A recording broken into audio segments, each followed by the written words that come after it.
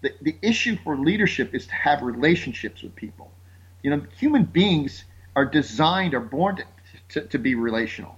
And so if you want to make a difference in people's life, you got to learn how to have a relationship.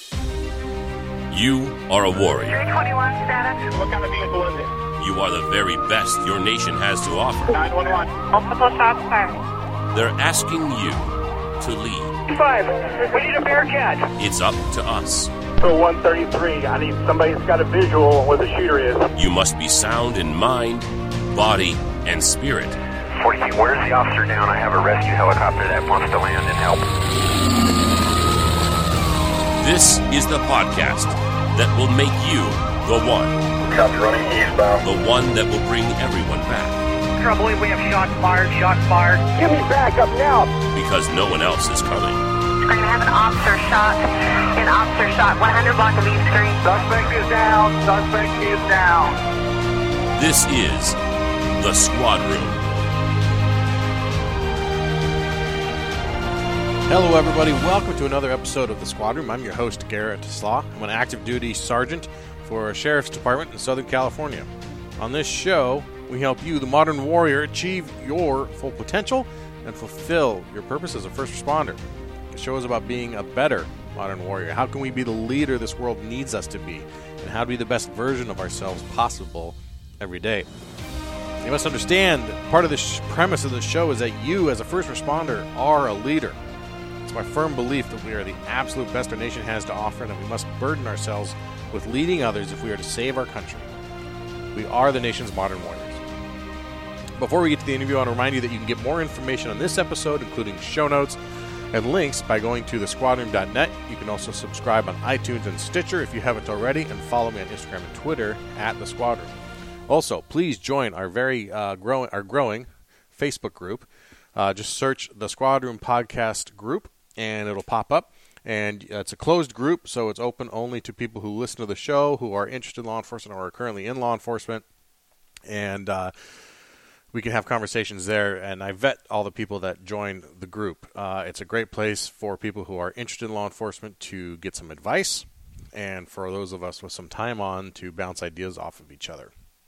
My guest today for this episode, fantastic interview, author of a book called Leadership at the Front Line. His name is James Capra. James was, prior to his retirement, a DEA agent. And not just an agent, but Jimmy served as the chief of global operations for the DEA. He was responsible by the end of his career for 227 domestic offices and 86 foreign offices in 67 countries. Jimmy was at the forefront of the cocaine cartel wars in the 80s and 90s. We talk even during the show, if for those who watch the show Narcos on Netflix, he knows those guys and good friends with them and texts back and forth with them during the show as he watches. He's currently a speaker, an author. He's raised 6 successful children, some of them also in law enforcement currently. And he's got some really unique ideas on leadership. And it's unfortunate that I have to even say unique because when he was talking during this episode, he hit on a lot of the key points that I try to instill in my own methods and my own leadership.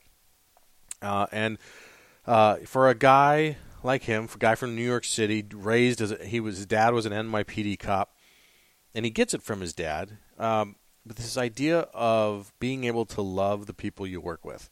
And, you say love to a bunch of cops and they get all weirded out. But, the opposite of love isn't hate, it's indifference. And we see this in our leadership so often that they are indifferent to the people that they lead. And it's really unfortunate because when we love the people we work with, we can really move mountains together. Now, in the background, you heard a bark just now. That wasn't intentional. You're going to hear a couple more throughout the episode. My dog seems to be quite uppity today. I don't know why. He's now cowering as I look at him. Anyway, there's some barking in the episode with Jim, so you'll have to excuse my Labrador puppy for not being able to control his excitement at this episode. So here's my interview with James Capra, former Chief of Global Operations for the DEA. James Capra, welcome to the Squad Room. Thanks for being here. Well, thanks for having me, man. I really appreciate it. I'm honored to be on your program. Some time ago, and this is my fault, you sent me your book, Leadership at the Front Line. And I really enjoyed it. It was actually recommended to me by a listener who's in your family, extended family, I think. Yeah. And I dug right into it. It's a quick read, and it's an easy read, especially for those of us in law enforcement, because it's all about. There's a lot of cop stories in here. And yeah. You were a cop. I mean, I guess you're always a cop in some ways, right? You never shed that, but I mean, your career was in the DEA, and right. You retired as Chief of Operations for the DEA. Is that right? Right. Yeah. But I want to go back, before you got to the top offices of the DEA. I want to start with your first exposure to law enforcement, which was as the son of an NYPD officer. And I was hoping you could tell me a little bit about that. Yeah, my dad was a Korean combat veteran, and he did a lot of things that guys in that generation did. The World War II was over, Korea broke out, and he left high school at 10th grade, joined the Army, and went off to fight in the war. Came home and got hired by the Port Authority Police Department, and then a few years later joined the NYPD and started on a beat in Midtown Manhattan, squad car, and then he went to motors. That was, and during that time, of course, there was no ESU, there was no SWAT. So if you were a motor officer in New York City, that was a huge, just a huge elite group of I used to call it crazy motor cops. And my dad, that was as we got a little bit older, but he very early on he broke his coming on patrol off the Grand Central Parkway. He broke his back and neck in just a horrific accident, and he would wind up having to retire a few years later. And we went from Queens, New York, up to upstate New York, we went from crazy Queens to up in here's most of us. There's 7 of us in our family, 6 boys and a girl, and I'd never seen a cow alive. I never saw a cow before. So you go to upstate New York and you're looking out the window screaming, "Look at that!" and people think you're crazy. But my dad had a big influence in terms of when we got older and what really I wanted to pursue in my life. So what was that experience like then for you? Growing up as the son of a cop, I wonder about. I have a 6-year-old son, and I wonder about what his experience is going to be like. Yeah, well, you know what? Here's what I tell people all the time, because I didn't grow up listening about stories of shoot 'em up and bad guys. The thing that was really impressive to me, and you didn't realize this. I didn't realize this till I got older, until I started pursuing the calling in law enforcement, is my father would talk about men and women on his beat, and he would say things like, I knew everybody on my beat and they knew me, because I knew the bar owners, he said, I know the prostitutes, I knew the second story guys, the hypes, he knew everybody, and everybody knew him. They know him on a beat as Officer Lou. That's just the way it was. And it was his beat. That was his beat.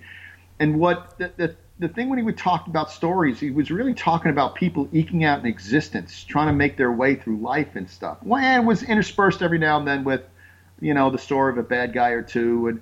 But most of the stories were just about people dealing with stuff. And I often said one of the things that really dawned on me older, because my father would talk to us and tell us, he's a great storyteller. Now, this is a guy that we think had a 10th grade education. But one of the stories that always stuck with me was he was talking about how it's funny, things have changed, but they haven't changed. So every now and then they'd be told, hey, listen, you got to round up the prostitutes on the street and blah, blah, this, that, and the other thing. And he said we have to go and go around on the beat and say, okay, they got to, they're taking them into the local precinct. Mm-hmm.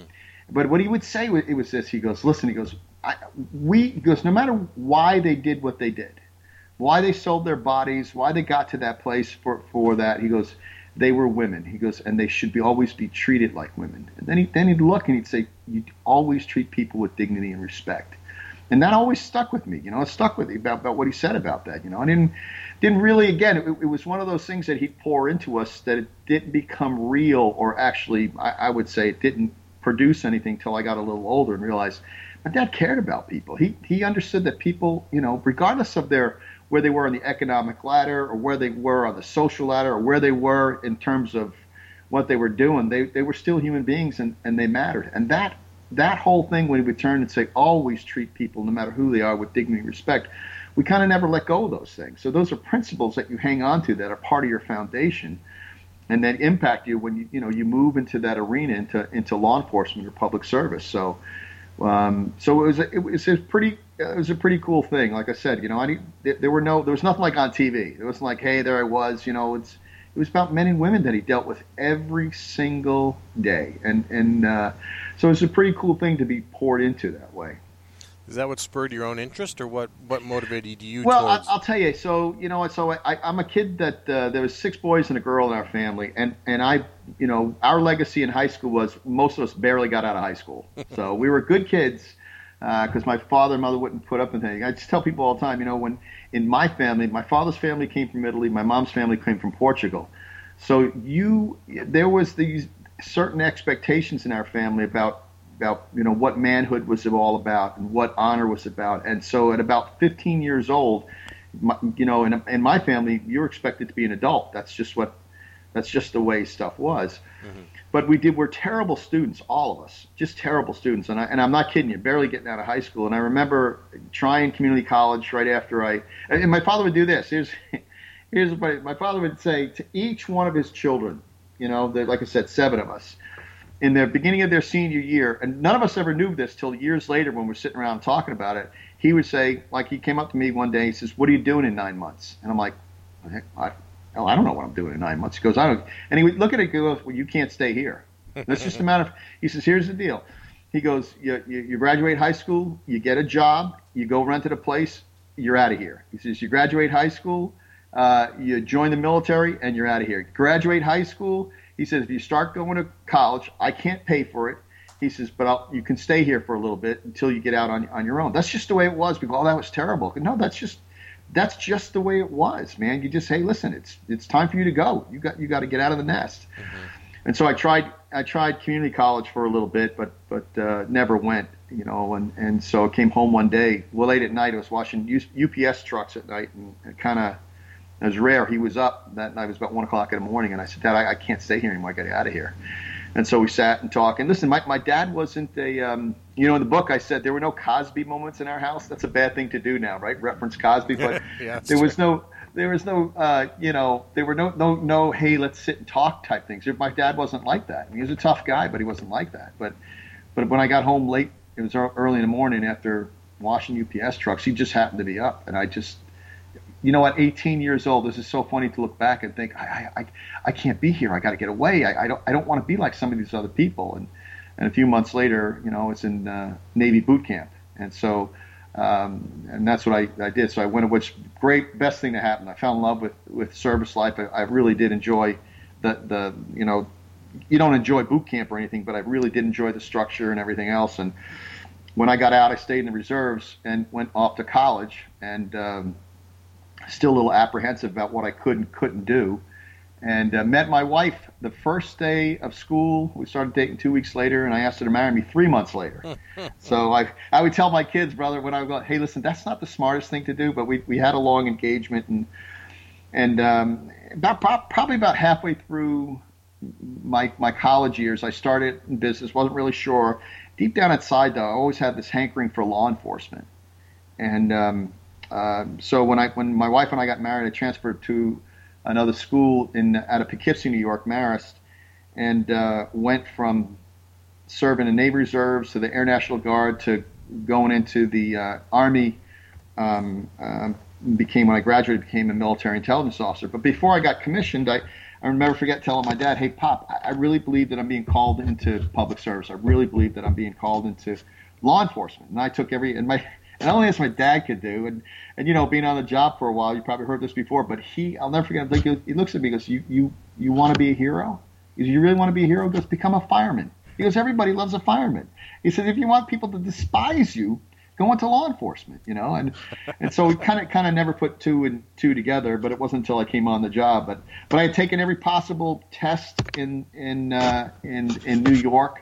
and was waiting to be called. I had applied to DEA and was upset to hear that DEA wasn't going to hire any more people, and was a stay-at-home dad for about 6 months, and then a local police department. I got called by the local Poughkeepsie City Police Department. I was supposed to start in January to the academy, but Christmas Eve, DEA called.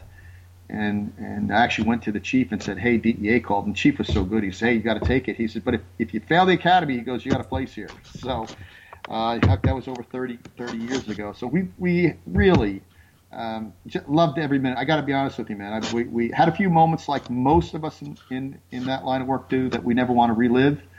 And but for the most part, I've had a blessed career. But just a really, really just a blessed career with DEA. Been all over the country and been also all over the world. So wouldn't have never been able to do that. Of course, we have 6 kids and a wife, and we drug them all over the place. You know, my daughter would say, yeah, every time we had a big family meeting, it was either mom was pregnant or we were moving or both.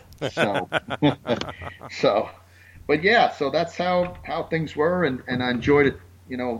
Just close to 28 years with the agency, which was just a lot of met some of the most and worked with some of the most dynamic men and women in law enforcement. I grew up in a task force environment, so a guy that taught me the most about Colombians and how to write search warrants was a sergeant from Huntington Park, California, who patrolled a 2.2 square mile area. He became like a big brother to me, and he and his family. And unfortunately, we lost him to colon cancer some years later, but it was one of the best experiences. To this day, my kids still refer to him as Uncle Bill. So, what a great walk, man. It's been a great walk. So when was your so you eventually got on with the DEA. Where was your first assignment? So I got hired on in Manhattan and was there for about 3 or 4 months after I graduated. But I had put in for Los Angeles, and the reason people said, what you put in for LA for? And I said, well, we'd been to a couple of places. I've made a very, very close friend there by the name of Steve Azam, who's now the special agent in charge of the New Orleans Field Division. And we just, he was just lived across the hall from me, not across the hall, but a suite mate of mine. We became fast friends, and he would say, hey, you should put in for LA. So I called my wife, and she's always been like this. I said, hey, what would you think about going to LA? She goes, well, go wherever. And so we got sent to LA, and it was just a blast. And I was real fortunate. I was in on the tail end of the cocaine cowboy days. When we were moving, I will say this, we were moving out from that cowboy mentality and narcotics to a more professionalized look in law enforcement, including things like tactical awareness, the whole nine. There's a season in narcotics overall that you were just, everybody grew their hair long, and I did all that, who got piercings and who got this and who got that, and we started moving away from that, saying, listen, man, we need to be the professional outfit that we should be. And so I was in on the very tail end of the cowboy days, and until it really started gaining a foothold about being a professional outfit. And I was also, it was during that time, especially in L.A., when the Mexicans started moving tons and tons of cocaine of the Colombians, and we came up with we started identifying that they were moving tractor trailer loads of dope across the country. And this same crew that I talked about, the state and local crew with Southeast Area Narcotics Enforcement Team that we work with almost every day. Mm-hmm. Me and our group got together, and we were tracking these trucks, and lo and behold, we wound up still to this day, it's the largest domestic drug seizure in Sylmar, California. We wound up seizing over 21 tons of cocaine and about 13 million in cash.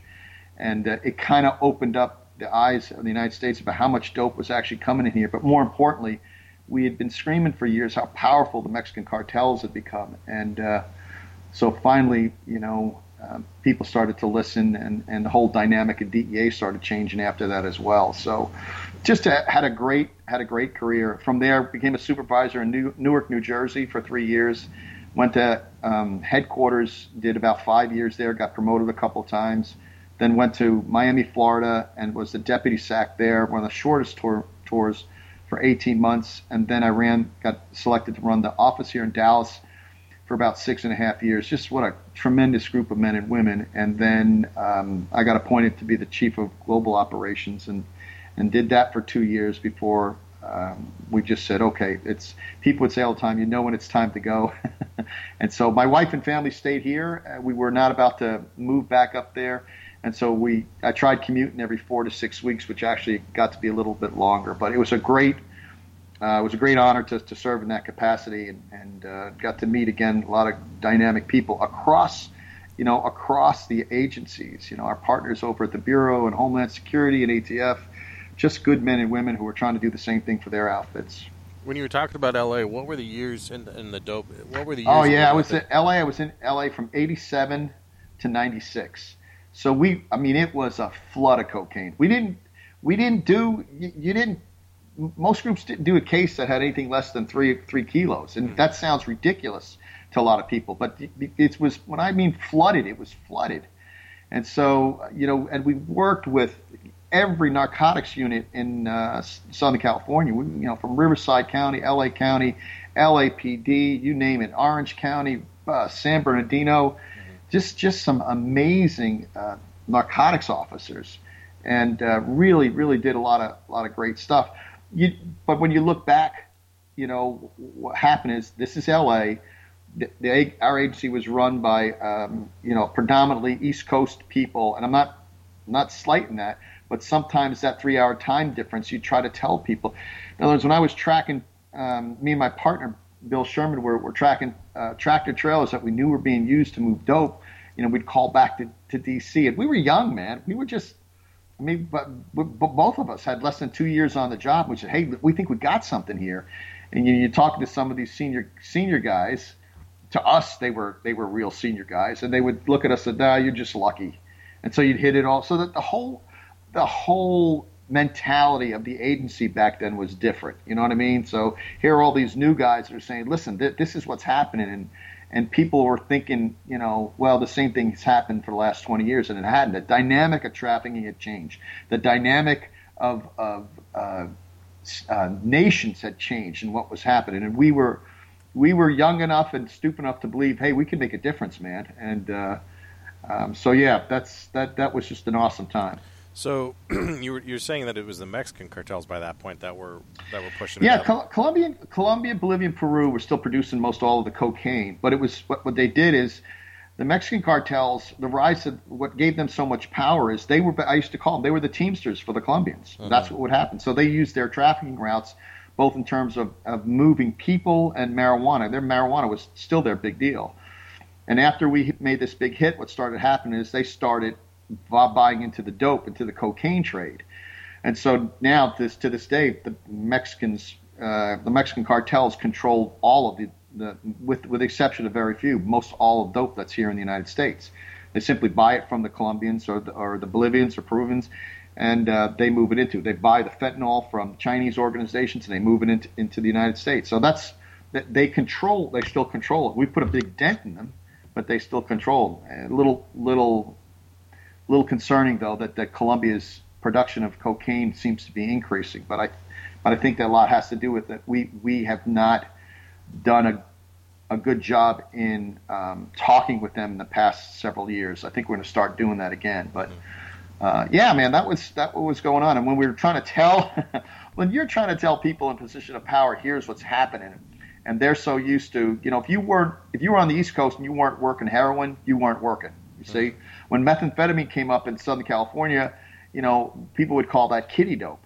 And by the time I got to Newark, New Jersey as a supervisor, I go, listen, meth's going to come here, and it's going to come like crazy. And people said, oh, you're nuts. And when I said, look, the Mexican cartels own that, no, you're crazy. And with a year in being in Newark, New Jersey, we're getting, meth labs both in Jersey and New York City and all the other stuff. So it's not that we were brilliant guys. We kind of saw it birth and watched it headed in that direction. Mm-hmm. There's a lot of younger guys that listen to this and don't have the closest context they have to those cocaine days is like Narcos on Netflix, which is a popular show. By the way, both of those guys are really the real deal. Both Javier and Murph are both tremendous guys. We've known them for years, and so while Murph and Javier were down there chasing freaking, what the hell is his name? Chasing him Pablo. around all the, yeah. We were getting their dope that was coming up through California. And so it was funny because we'd watch an episode. My wife and I were watching the episodes, and I would text Murph. I go, because we were putting it, hey, when you guys did this, here's what was happening in L.A., back and forth. So really, I think they stuck to the story pretty well, but a lot of it is, Murph would tell you, is a lot of it is, what do they call it, entertaining license. Yeah. So there's a lot of BS on there, but they kind of stuck to that story. And that, in fact, did go on, the level of corruption. But I will tell you, today, the Colombian National Police travel all over the world teaching other units best practices in narcotics investigations. They're some of the most, some of the best narcotics teams at all. They still have an issue in their country. They're still dealing with narco terrorists and stuff like that. But that nation has changed so dramatically, because there became a political will to make the change, and B, the people of Colombia said, hey, enough of this, man. Enough of it. But they're still faced with a lot of challenges. Yeah. It's interesting. I spent the weekend with a mentor of mine and Lieutenant Colonel in the Green Berets who got his first combat operations there in Colombia. Mm-hmm. And I didn't know until this weekend, actually, that he had worked down there on counter narco operations. Of course, they were there. The military was there, but I didn't realize he was there directly. And he had some interesting insights. And it's sometimes I remember growing up in that period and how pervasive it was just on the news, even once it hit, and how destructive it was. It was like meth was later on, and well, the issue for them or anywhere else, and we see that now more and more in Central America, is corruption is the linchpin to be able to get things done, and that's the reality of it. It's not so much as this, that the level of corruption that was allowed to take hold in Colombia and Bolivia, Peru, it's unfathomable. And now you have a country like Colombia, which is a liberal democratic country that's surrounded by kind of almost left-wing states that are moving more and more to the left. So you got to contend with that. And the same thing we saw in Mexico with the level of corruption in Mexico. And I've met with the Mexican Attorney General, and I've met with the head of their national police, and it's just it's one of those things that's in epidemic proportions. Although they've gotten a little bit better, they hate to be compared to Colombia, because that's what happened in Colombia until they had the political will. And you still see the problems that we're having in Mexico relative to the violence that's there. So those are real things. So you bounced around the country promoting as you went. Were these things that the promotions, were they things you actively sought out?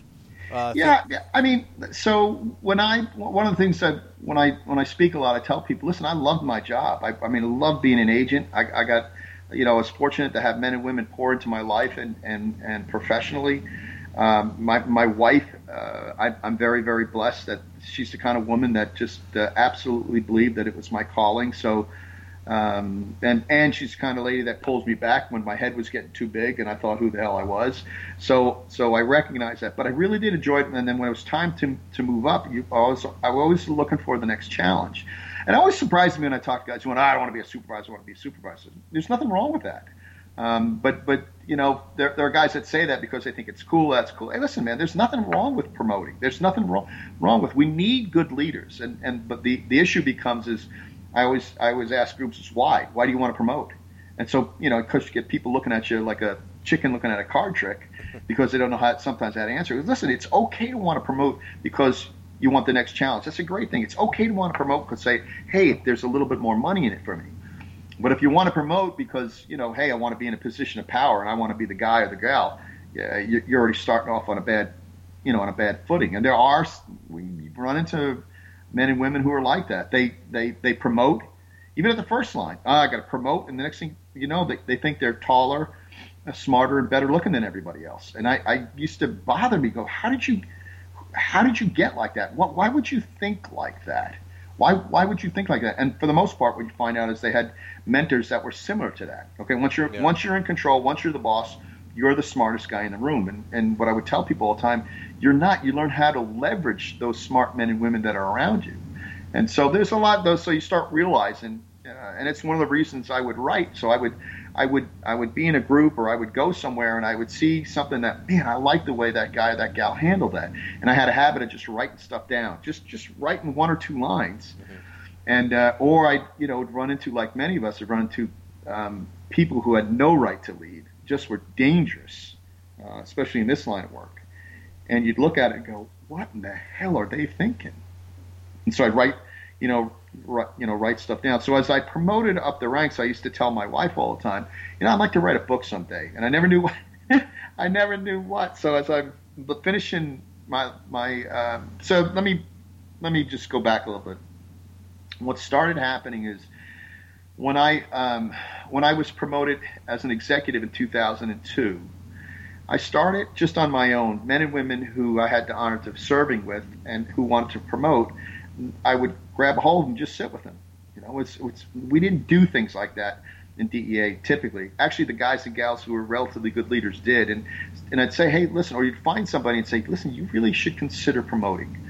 Or when you'd have guys and gals say, hey, I'd really like to promote, you'd sit with them and ask them those questions and talk to them about, hey, the whole idea of promoting, the whole idea of becoming a boss isn't about being the smartest guy in the room. It's about taking care of men and women who are entrusted to you. And so I would talk to these guys and gals about that, and I would ask them the why, the hard questions. And I would tell them, if you're gonna move into a leadership position, if that's what you want to do. And by the way, leadership is not the sole boundary of people with stripes. Leadership has to do with all of us. As we influence other people in our lives. But traditionally, when we think about leadership, we think about stripes with stars or moving up the ranks. There's nothing wrong with that. But if you want to lead, if you really want to lead people, and there's so many BS sayings out there. Managers do things right, leaders do things. I'm like, that's all platitudes, man. Here's the deal. If you want to be an effective leader, if you want to make a difference in your own walk, and you want to make a difference, more importantly, in the lives of others and in your organizations, you have to learn how to care about people. You have to, and I would say this, and I'm a pretty big guy, you got to learn how to fall in love with men and women who are entrusted to you.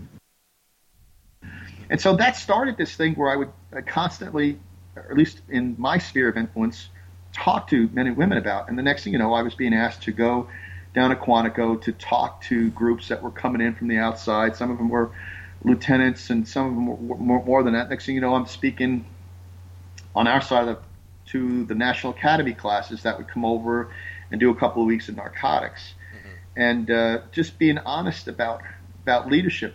Most of our men and women, you think about it, even in your own walk, most of our men and women are technically competent. In other words, they know their job. Right. They really do. They know listen, most of them, there's a few shoe salesmen out there, but most people in our career fields, regardless, you find out most of them are technically competent. Now, they're all on different levels on the ladder, as far as a work ethic or what they're content with, but most of them are technically competent. And what you want to do is, my thing is telling people about what it takes to lead men and women is that they got to know that you care about them. And it's not, man, brother, I've had guys, everybody gets a hug? No, everything is bathed in accountability, right? Everything is bathed in accountability. But you got to be willing unconditionally to care about men and women. And it's not about you. As I tell people all the time, a good leader, he's not the beneficiary of good leadership. His people are. That's what it is. And if his people are, then his organization is going to get better. And that's what I started speaking, and I called it the heart of leading. You have, hey, it's leadership at the front line. It's the heart thing, man. You gotta, enough of this stuff about, you gotta be like Patton. I'm like, what the hell out of here, man. What you gotta do is make sure your men and women, A, that you care about them, B, that they're technically proficient at their job, and B, you care about them both professionally and personally. And here's where I started siding with people. People started siding with me. I don't care what they do off I don't care what they do off duty. I said, you're crazy. I said, you're nuts. You got to get to know people. You should care about what's going on. You should care if he's getting a divorce. You should care if there's a sickness in his family. You should care if he just doesn't feel like he's getting support from the department. You should care about those things, because we only have X amount of breaths here. So what do you say? On that topic, what do you say to the people who feel like they need to be distant from the people that they lead? Well, I'll tell you, if I tell people all the time, here's why some people never make it to being a great leader. And I'm not talking about, oh my God, we worship and everything. I mean, with their own ranks is because A, their ego doesn't allow them because they think, oh, I got to be smarter and better than everybody else. B, they think they got to keep people at a distance and off balance. I actually had a guy tell me that, another executive tell me that. He goes, here's the best thing you do is you keep people at a distance and off balance. And so my key is, hey, the issue for leadership is to have relationships with people. You know, human beings are designed, are born to be relational. And so if you want to make a difference in people's life, you got to learn how to have a relationship. By the way, that doesn't mean, well, you know, I've heard this too, familiarity breeds contempt if you let it. You know, if you let that happen. Young man, after I talked to a group for about a couple hours and everything, he sent me an email. I was the chief of domestic operations back then, and he said, hey, boss, he said, could you be friends? He's going to be a first-line supervisor. Can you be friends with your group? And I thought about it, I sent them back. I said, absolutely, you should be. But the difference is a real friend, you have to be their leader first. Because sometimes friends will lie to friends because they don't want to hurt their feelings. But we have to have people that are accountable to us, accountable to our organization, and accountable to the men and women that we serve in the public. And so you've got to be willing to look at that guy. Who's your friend? Who you go to choir practice with? Who you get to know their family with? Not just when they're not holding up their own. You know, you want to praise them, all the other stuff. But if you got to be able to look at them and say, hey, man, I expected you should be doing better. Hey, man, what's going on here? Hey, you see what I mean? Everything is bathed in accountability. So this whole notion, oh, you can't be people's friends. The hell you can't. You have to be their leader first. And so this whole idea, listen, talk to any combat platoon sergeant out there. I was fortunate that my military service pales in comparison to many today. Even my own son, who by the grace of God survived 3 combat tours. And they'll tell you right away, the men and women that they're on the lines with, trying to keep from getting killed left and right, they love these guys. They with that kind of brotherly love that is just an amazing thing. What do you mean that doesn't translate into the things that we do? That's not goofy. That's not weak.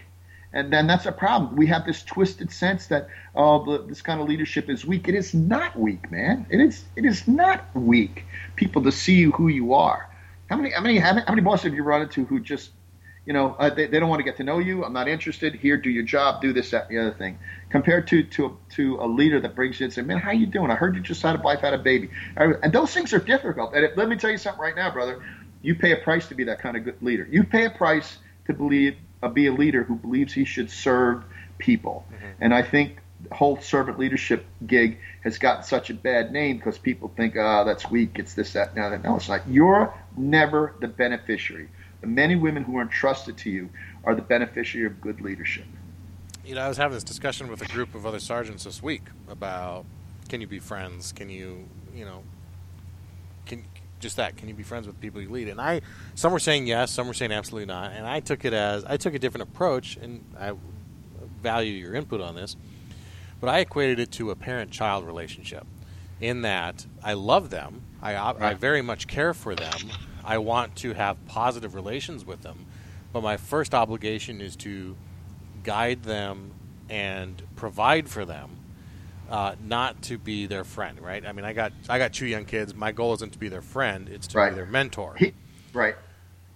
Here's what I would tell you right from the get-go. Yeah. Be careful about equating your men and women as children. Yeah.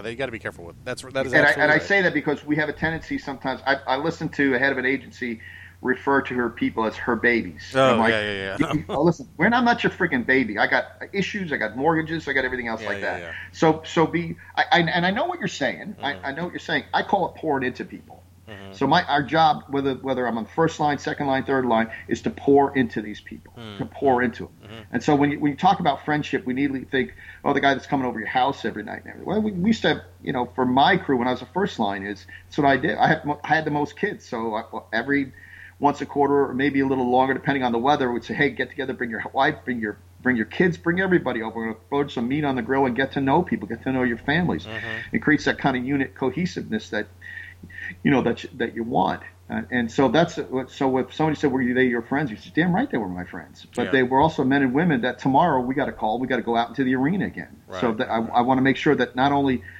not only from a professional standpoint that they're ready for fight, that at a personal standpoint, and this is where people will go, wait a minute, is I want them not only to succeed, it was in my heart to want them to succeed professionally, but I want them to succeed personally. I don't want them to fail personally. There's already too much stuff. That's what people are like, I don't care about what they do off duty. I don't care what happens in their personal life. As a dude, if they're broke at home, they're going to be broke here. And so we should be pouring into them. There should be some kind of example. I mean, life happens. People get divorced and everything. But we don't have to. I would tell people all the time. I tell people all the time, what will you settle for? How much will you put up with at work regarding when you hear certain things? Like I talk about what moral leadership is about, and that scares the hell out of people. You bring up the question of morality anymore, people, oh, here we go. People get scared. But I say, how much will you put up with? You know, how much are you willing to put up with? You know, when guys are talking about in your crew that they're going to go to the local nudie club and they're going to do this, that, and the other thing, and they're all married and have kids, how much are you willing to put up with? And I tell people all the time, I tell guys all, hey, listen, I don't want to hear that crap. Don't bring that crap that's a cancer, man. Don't bring it in here. And I've had people say, you can't tell people that. Because you damn well I can tell them. See, because I know him. I know his family. I know his children. We get together, we burn meat on the grill. And now he's out bragging about he's going to do ABC. See, he's headed towards the cliff at 90 miles an hour, and nobody's willing to get in front of him saying, dude, I don't want you to go over the cliff, and that's where you're headed. So, you know, that scares the hell out of people to be that kind of leader. But that's part of it, man. You want to be a real friend? You want to be a real friend? That's what I'm talking about. Look at somebody in the eye and say, you are getting ready to crash and burn, and we can't have that. I can't have you go there. Mm-hmm. And most of the time when you're able, if you have the moral courage to do that, and I'll tell you a story about not having the moral courage. When you have the moral courage to do that, it's a wake-up call for them to say, what am I doing? You know, what the hell am I doing? And those who still continue to drive towards the cliff, you keep throwing up those flags. And the problem is sometimes, you know, you go in the morning and you see them burning at the bottom of the cliff, and now you got to do something.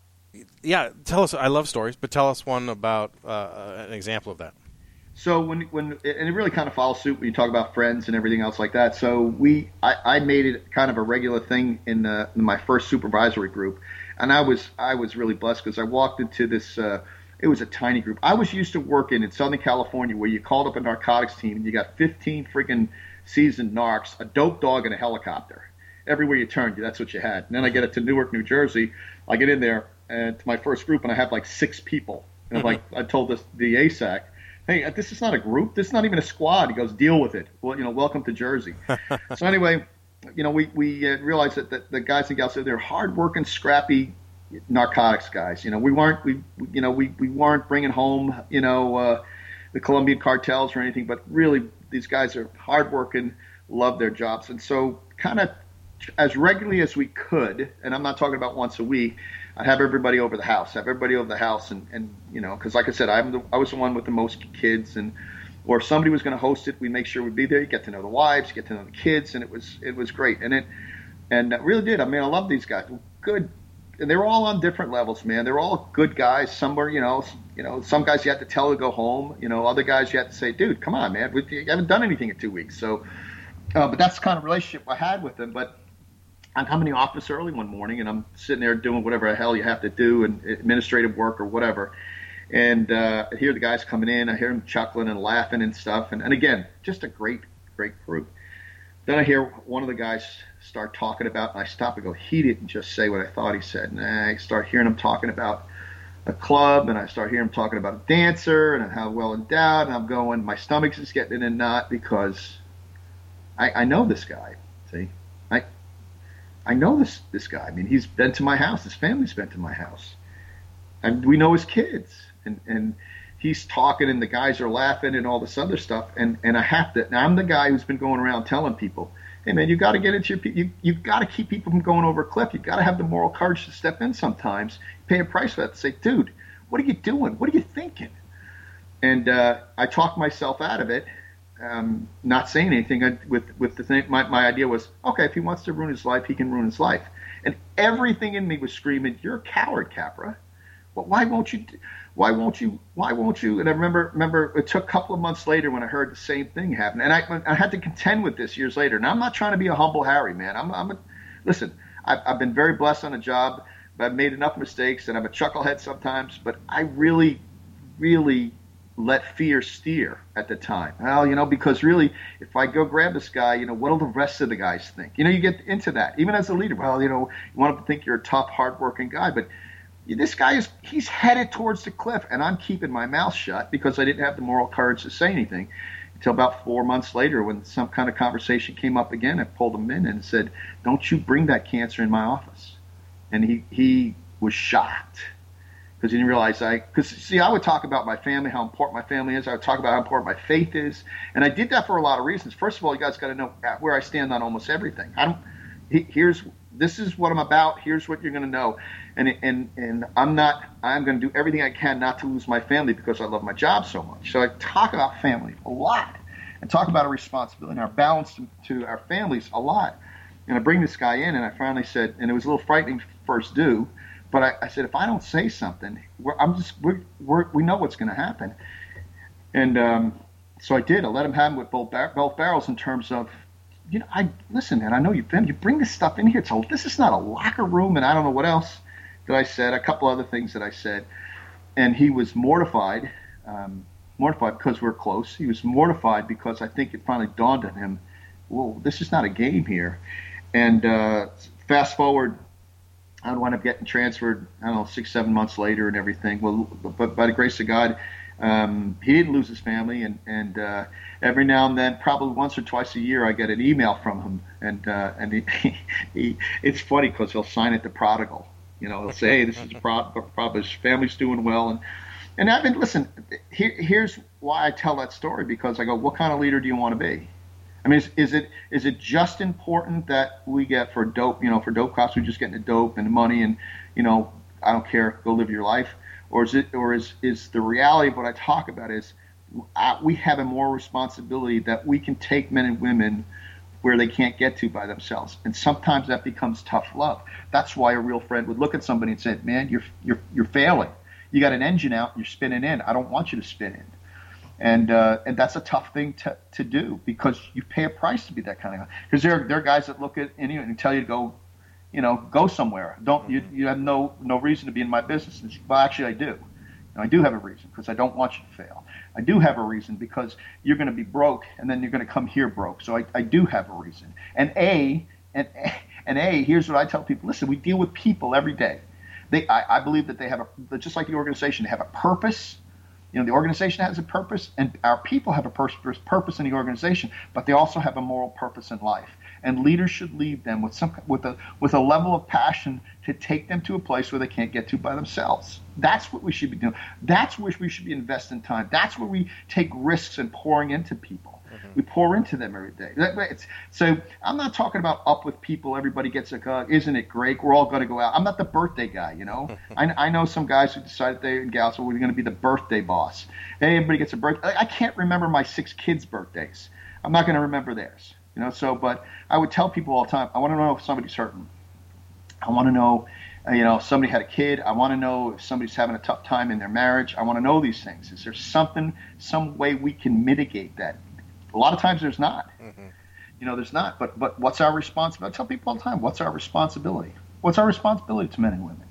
And everything, if you read, and I have this extensive library like a lot of guys do. It's amazing to me that even the researchers who've researched companies that have done exceedingly well, without a doubt, every company, every major CEO that has brought their company to the next level when they've been interviewed, especially I love guys like Jim Collins, Kunz's and stuff.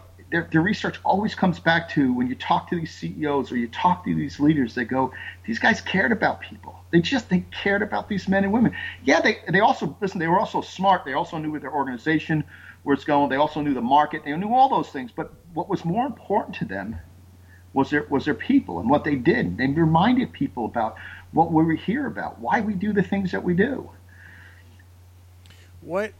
So to me, it seems like, for me, what I've learned and am learning, it's constant, is that it is, yeah. in order to lead other people, you have to have a pretty good basis of self-awareness, right? You can't direct others if you don't know where you're coming from, or you can't give guidance or be a beacon of light to follow me if you don't know where you are on that path. What are there things you did or that you used to enhance and develop your own self-awareness? Yeah, I think it's important for all. First of all, you said it earlier. You never stop learning. This is the one thing about a journey, especially a leadership journey. No one ever is self-actualized. And those men and women who write books and then said they are full of crap. Mm-hmm. I tell people all the time I have the spiritual gift of criticism when it comes to reading authors, because first thing I do is I'll turn the book over and I read about some guy who went from high school to college to graduate school. He worked for a Fortune 500 company, and now he's running around the country getting paid $25,000 an hour. So he tells you how to be leading people. I'm like, this is BS. What's his war wounds? What arena did he serve in?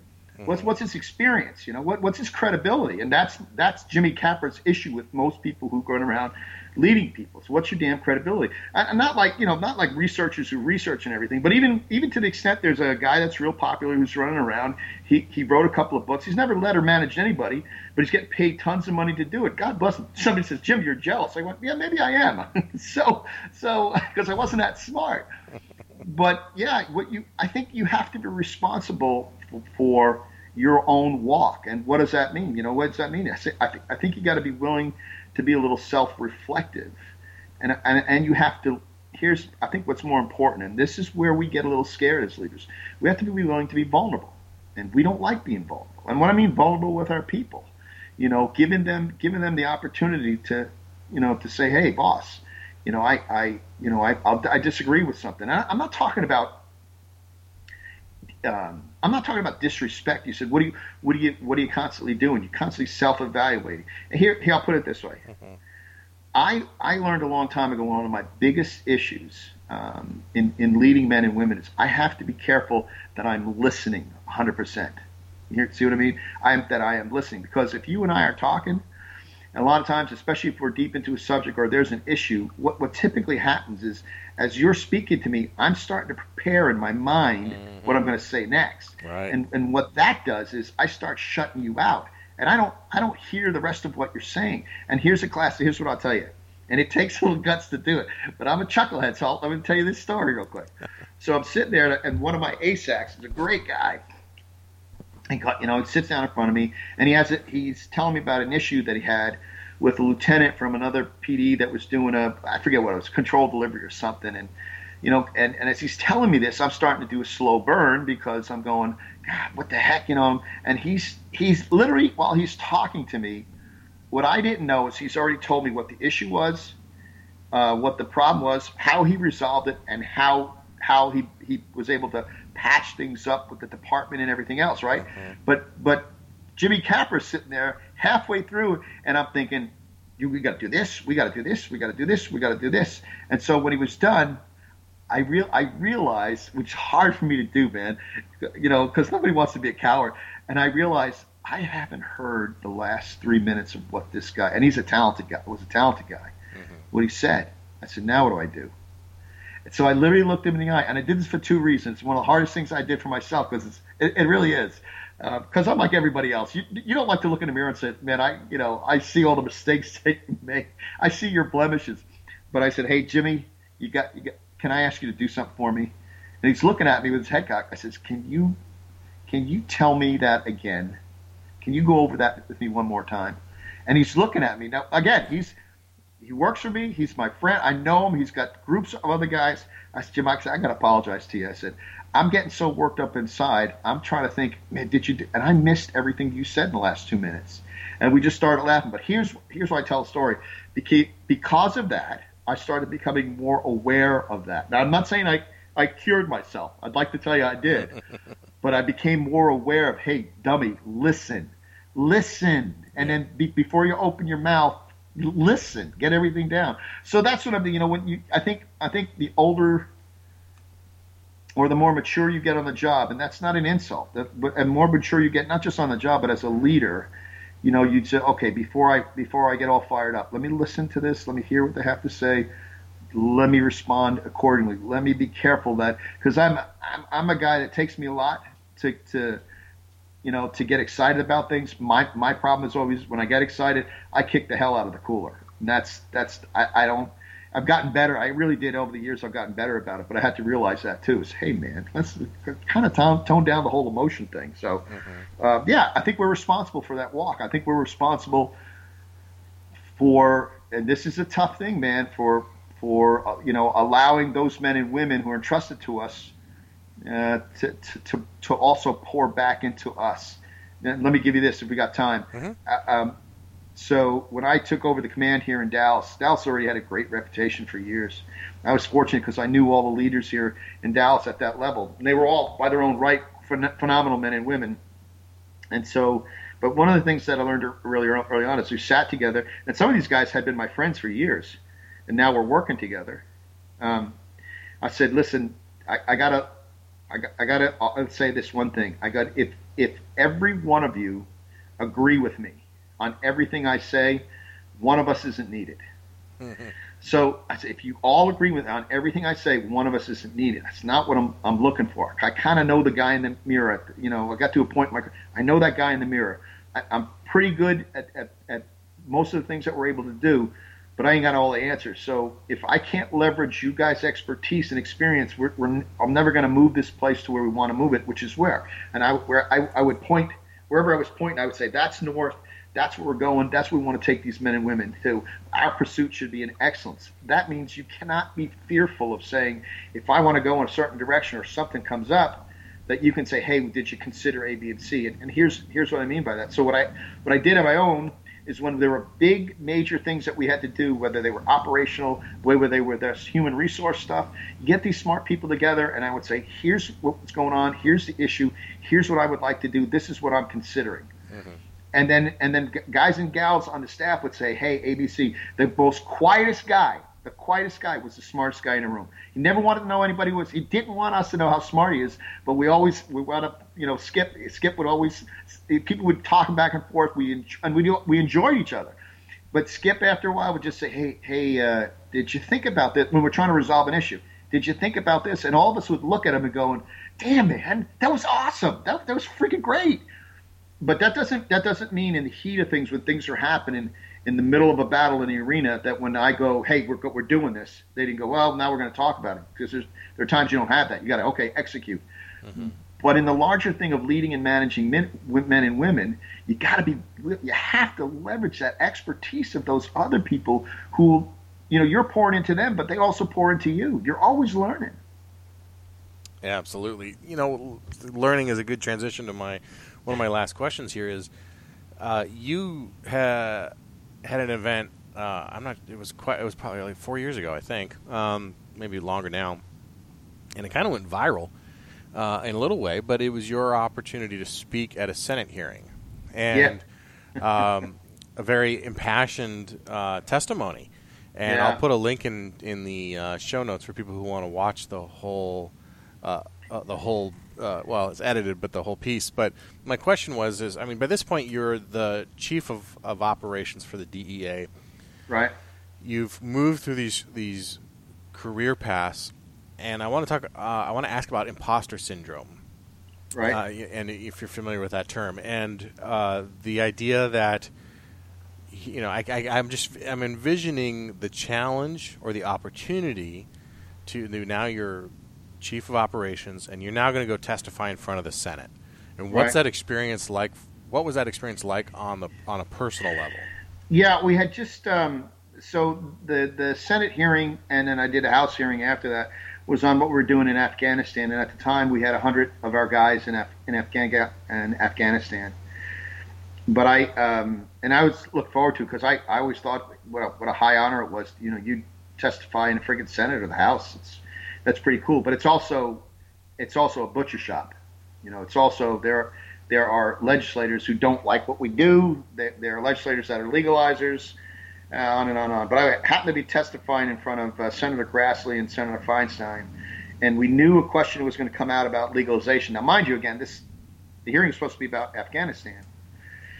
And so Senator Grassley, the only way he could do it, he said, you're the senior career guy in DEA, blah, blah, blah, this, that, and the other thing. He goes, what is your opinion? I forget how he put it, about this, because he's going after the Obama administration about, the recreational drug legalization or something like that. Now, A great story would be, brother, for me to say absolutely ridiculous, but in my head I'm thinking, okay, you in that moment, there's a pre-approved script and that the Department of Justice signs off on. Mm-hmm. And so there is a response, is a departmental response to that if they ask, which is, well, we have this thing that's set up by Deputy Attorney General Cole and blah, blah, blah, this, that, and the other thing. And so as fast as the mind can think, I'm thinking about this and I'm arguing with myself, says, you gotta be honest, man. You gotta, first of all, not just for our own people, but what my dad's been long gone, but what would my dad say if I gave the bureaucratic response to what I know to be a huge problem in our country and it's going to get worse? And so it took everything inside me, because if you first watch the testimony, you'll see me dance a little. Mm-hmm. You'll see me say, well, this, that, and that Cole memo, and then you'll see me pause for a second, and that pause is that, hey, dude, stop it. You either gonna, kind of goes back to moral courage. And again, I'm not trying to say, oh, wasn't it wonderful? What I'm trying to be the reality of thinking, my career can be over. And I'm not just saying, and now I was safe. I knew that I could retire. I could walk in if they. And so when I said going down the path of drug legalization in our country is reckless and irresponsible, the department went absolutely crazy. They went nuts. As a matter of fact, there's always a department representative in the galley with us, and who's sitting next to my deputy chief, and she kept telling him, he can't say that. He can't say that. He's not supposed to say that. And so. You'd have thought I'd beat up Mother Teresa if she was still alive. But to Senator Feinstein, who I don't necessarily agree with on many, many issues, I think people miss this, is Grassley, we knew what Grassley's stand as a Republican, but Feinstein did say, I never believed it should be legalized, but she always believed it should be for medicinal purposes. Fast forward, when I left there, about a week later, I got called over to the department. It's never happened before, because I'm getting ready for another testimony. And during this meeting where they were supposed to reprogram me, and I say that jokingly, about what to do, I'm the guy that lost his mind in the meeting. I'm the guy that said it's bullshit. I'm the guy that looked at the presidential appointed legislative affairs guy and told him that the president's not the expert, nor is the attorney general on this. I am, and they're not listening to us. And I didn't say that to be big-headed or anything, but I figured I'm in. But I did. I said, Attorney General's not the expert. Neither is the president regarding it. We see this every day. Men and women who are patrolling streets in places like Washington and Colorado, they see the issue. We see the issue in places where it's illegal, and you're telling us that this is okay. I'm not doing it. Matter of fact, I think my comment was, I'm not doing your dance. I said, this is going to come back. And I told Feinstein this as well. I said, you're gonna come back 5-6 years from now, and you're gonna ask, how the hell did we get here when drug use and abuse skyrockets? And listen, brother, where we are right now, we lost 67,000 people to overdose deaths, and then we're finding more and more ties to marijuana. But we don't want to talk about that. Oh my gosh, we don't want to talk. So it took a level of to do that. Fortunately for me, my administrator was very, very supportive. When I went back, although she did get a call, I would find out about a month before I retired. She kept getting a call. I walked in one day and I looked at her and said, hey, is everything okay? She goes, they keep telling me how you embarrassed the president, how you embarrassed the attorney general during your testimony. And I thought for a minute, I went, that's BS. I told the truth. You tell the truth about things. So, yeah, it was quite it was quite the thing. But I think we're either going to be men and women of integrity, especially in our walk. One of the things I would tell people all the time is, you talk to any patrolman about marijuana, drug use, what's going on. You talk to anybody working the street when they're pushing a radio car. You talk to them about what they see. That'll be proof anywhere, And I just still hold to that. And the important thing is, just like leadership, is what is it that we want to do? What kind of legacy do we want to leave in our country?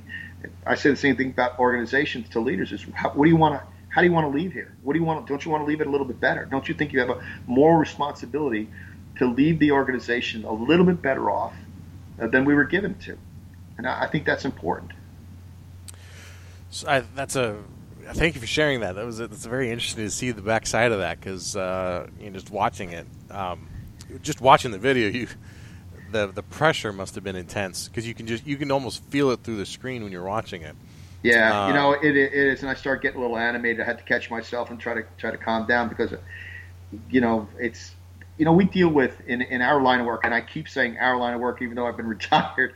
I told that to group to an Allen PD guys the other day. I says, you got to forgive me. I keep saying ours, even though I'm retired, but it'll always be ours. We deal with evidence every day, and that kind of evidence has to withstand judicial scrutiny. Mm-hmm. And that's the kind of stuff we always have to go, hey, listen, I'm telling you, the evidence points to this. Because there's so much BS out there, and so we have to be willing to stand up and go, you're wrong, and here's why, and I have evidence to prove that. And we have to be men and women of integrity, not just men and women, but our organizations. People have looked at our organizations and say, yeah, they're holding that ground. They're holding that, not just that it should be the moral high ground and the high ground overall. Certainly. So before we wrap up and I tell everybody where to find out more about you, a question I like to ask all of our guests is, if you could teach every cop in the country one thing, just one thing, what would it be? You know what I would tell? Here's what I would tell them. I would tell them the thing that I told my daughter and my son, who went into law enforcement. I would tell them always never lose your compassion for what you're doing. Never be so scarred about the things that we see that you lose your compassion for humanity, because we see so much bad stuff every day. I mean, we're almost to the point now we celebrate PTSD and all the other stuff. I know that's a terrible thing to say, but we listen. Try never ever to lose your compassion.